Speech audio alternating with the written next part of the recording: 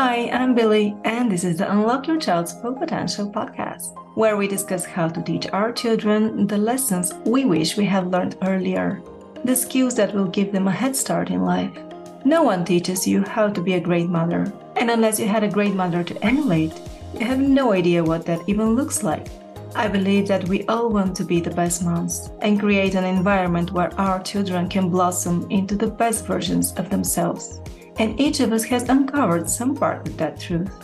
Let's tap into the collective wisdom and inspire each other to become the moms our kids deserve us to be. Hey guys, a short and sweet solo episode is in store for you today. I wanted to share my thoughts on a topic that's dear to me lately, balancing our efforts on nurturing our children's IQ and emotional intelligence. Are you pondering a crucial question, IQ or EQ? Which matters more when it comes to raising your kids? Let's talk about this. IQ, or intelligence quotient, often gets a lot of attention. It's all about the smarts, the grades, the book knowledge. Sure, we want our kids to excel in school, but here's the thing. Life isn't just about acing exams. It's all about navigating the twists and turns that come our way. That's where emotional intelligence steps in. Picture this. Your little girl comes home from school upset because she had a disagreement with her best friend.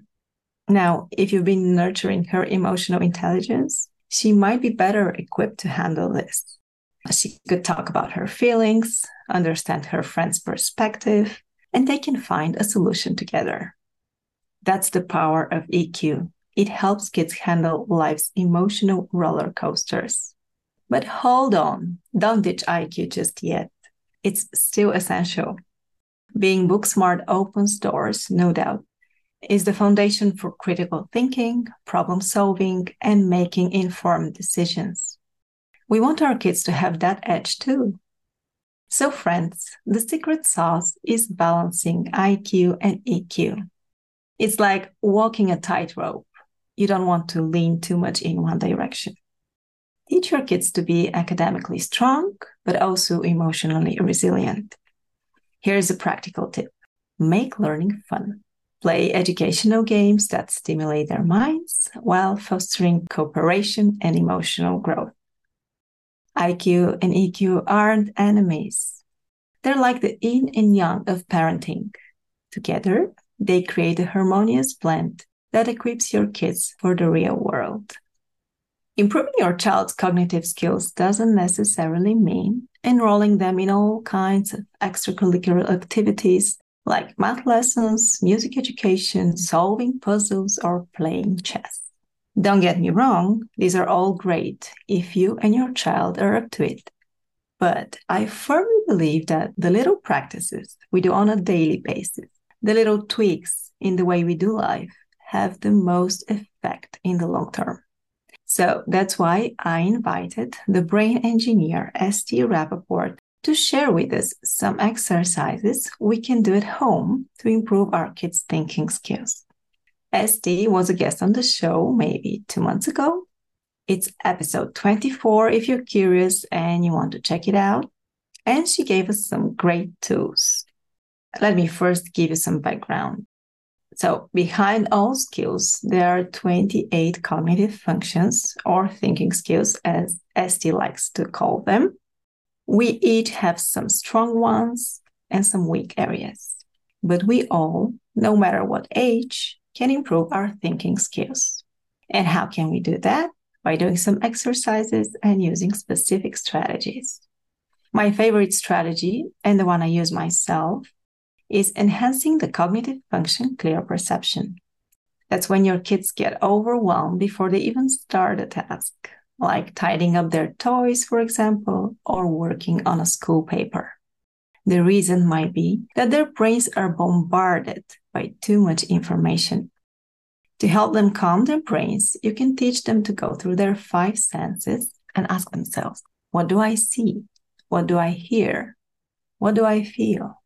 Then once they get the information in a clearer way, teach them to ask themselves the question, what is my starting point? what is the first thing I need to do? In the case of cleaning their room, that might be picking up the toys from the floor. Determining a starting point calms their brains and helps them take action. Because the strategies ST gave me worked so well in my family, I decided to invite her to an online summit on the topic of IQ and EQ.